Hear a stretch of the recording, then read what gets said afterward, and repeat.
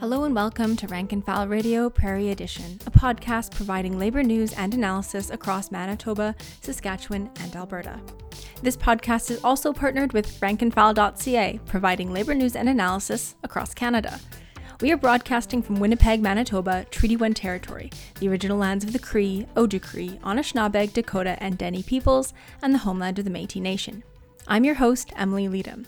Today's date is July 12th, 2020. Rank and File Radio is now back after a brief hiatus.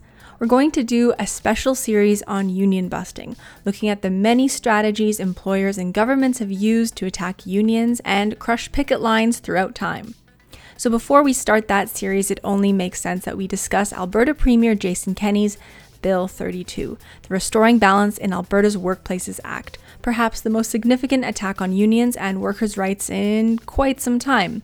Which is saying something because the United Conservative Party has unveiled attack after attack on workers since they were elected. Joining me today is labor lawyer Joshua Mandryk. Thanks for coming on the show. Thanks for having me. Before we get going, can you tell us a bit about yourself and your background?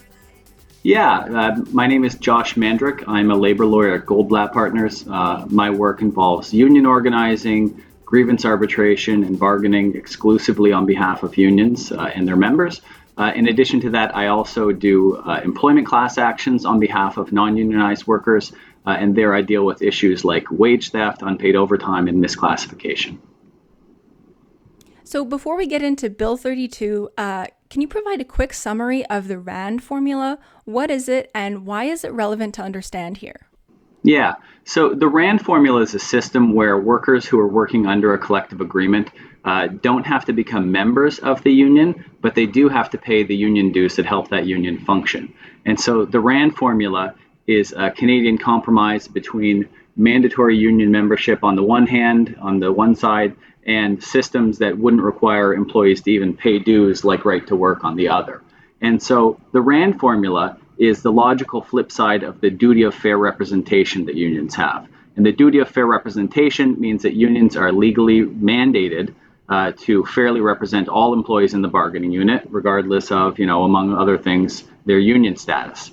And the flip side of this, the fairness to the union of this, is that if these workers enjoy the benefits of union representation, they also have to pay dues.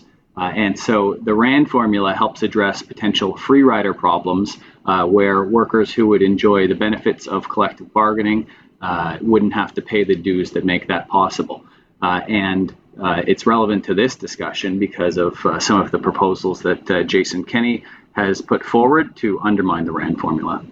Jason Kenney's Bill 32, the Balance in Alberta's Workplaces, Restoring Balance in Alberta's Workplaces Act, requires union members to opt in to having a portion of their dues go to political activities. So why is this significant in context of what we just talked about with the RAND formula?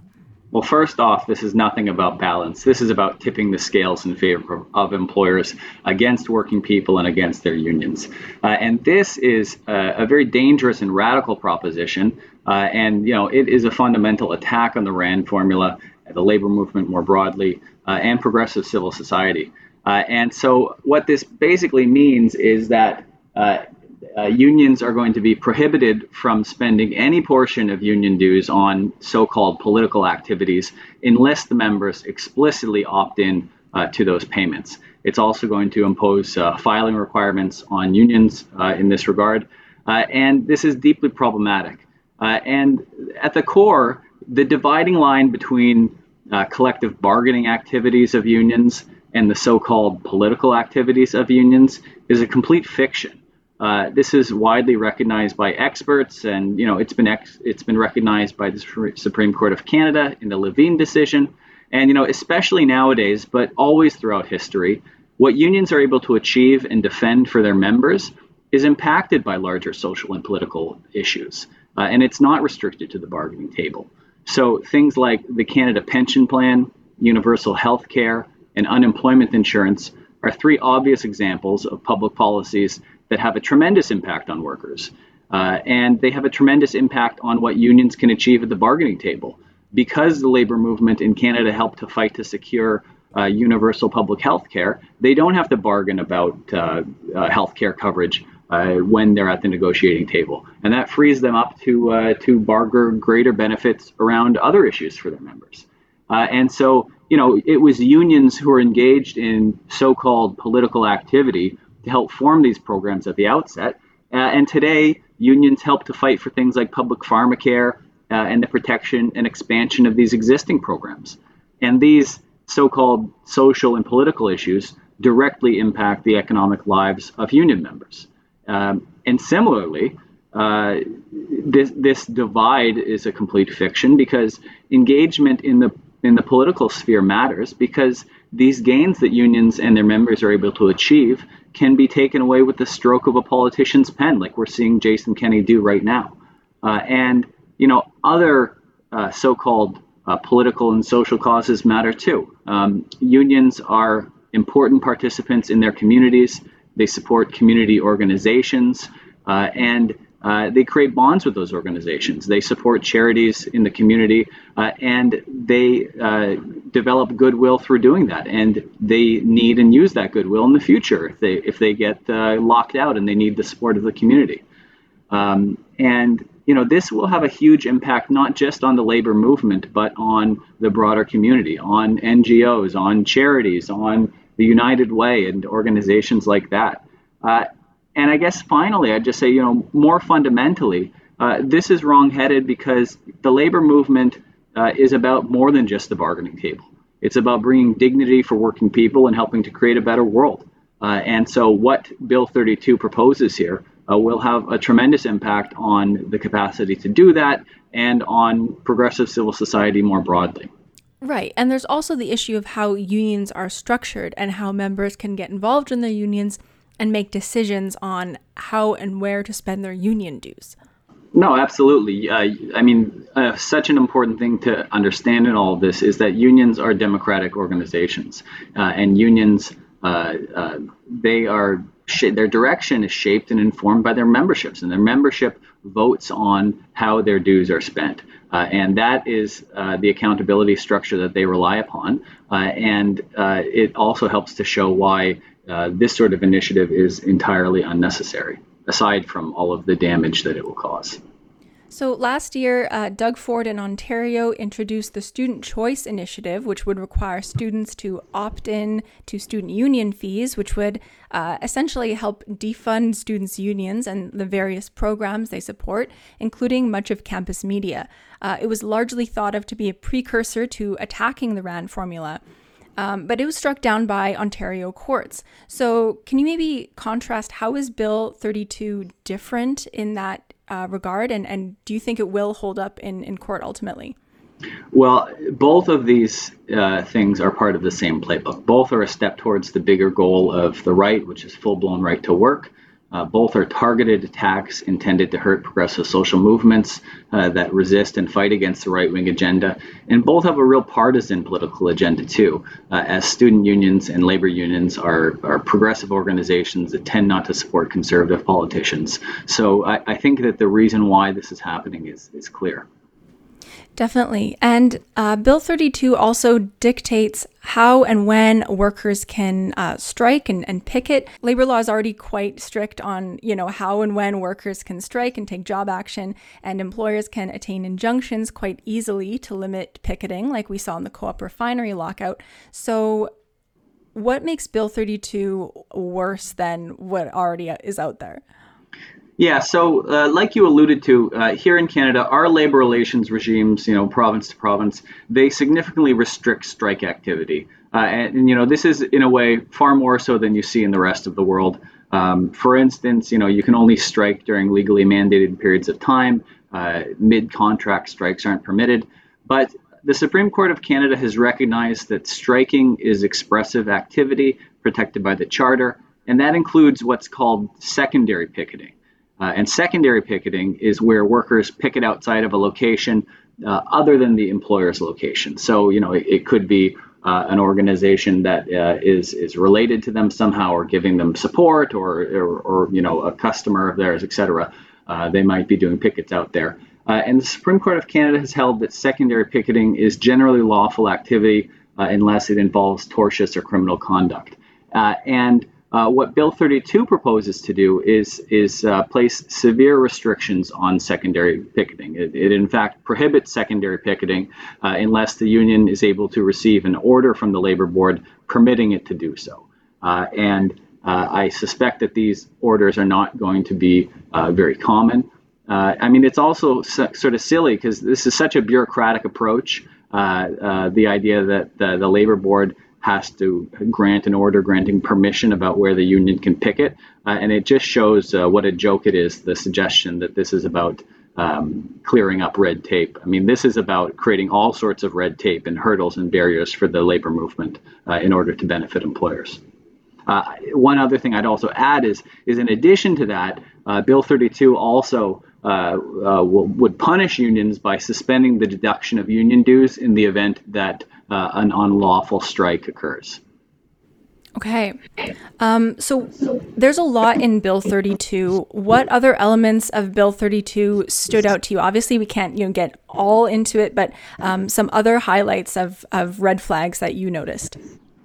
So there's a whole lot of problematic proposals in this bill, but just 3 points that really jump out to me. The first has to do with overtime and overtime averaging. And so Bill 32 will have a dramatic negative impact on workers' ability to access overtime. So first of all, in Alberta, workers are currently entitled to overtime on a weekly and or a daily basis. Bill 32 removes the entitlement to daily overtime.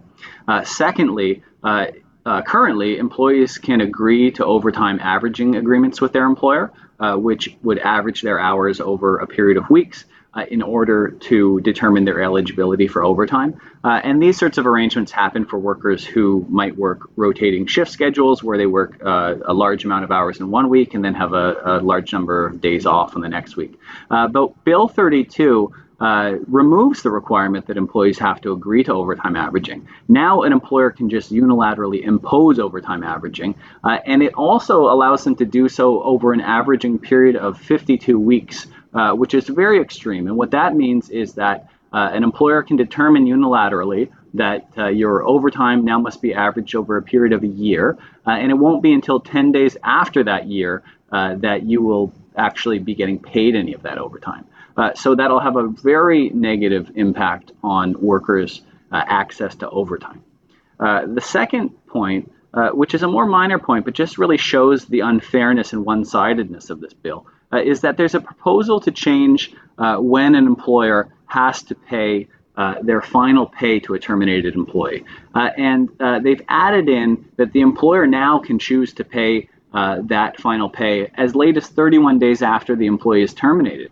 And so this is problematic because for non-unionized employees, when they get terminated, they often engage in discussions and negotiations with their employer about severance and termination pay. And sometimes that leads to litigation and sometimes they're able to make a deal. But what it means now is those negotiations will be going on in the context of the employer withholding money legally from them. And it's just going to weaken the bargaining power of these employees who are going to be even more desperate to get some money in a settlement. And then the third area that's particularly noteworthy and particularly concerning in Bill 32 is a whole host of amendments related to the construction industry. And the impact of these on the whole is reasonable to assume will be hurting the traditional building trades construction unions that are affiliated with the labor movement and benefiting at the expense of the traditional building trades unions, the Christian Labour Association of Canada, or CLAC. And I think that this will have a real negative impact on working people and on unions in the construction industry. So stepping back, looking at the big picture, what does Bill 32 mean for workers in Canada? Bill 32 is bad news for working people. And if passed in its current form, for workers in Alberta, it'll mean less overtime pay, less workplace protections, and unfair restrictions placed on their unions in order to reduce their union's bargaining power. And for workers across Canada, it's a sign, I think, of future attacks on labor's and workers' rights that are probably coming in the future. Is there anything else that we should know before we sign off? This bill should be rejected in full. These are horribly draconian, unfair, punitive, one-sided measures that will hurt working people and hurt the labor movement. Well, thank you so much for taking the time to provide a brief overview of Bill 32. Thanks so much for your time, Josh. I really appreciate it. Thanks so much for having me.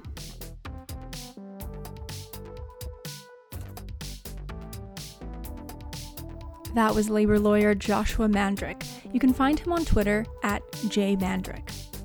You've been listening to Rank and File Radio Prairie Edition, Canadian labor news and analysis across Manitoba, Saskatchewan, and Alberta.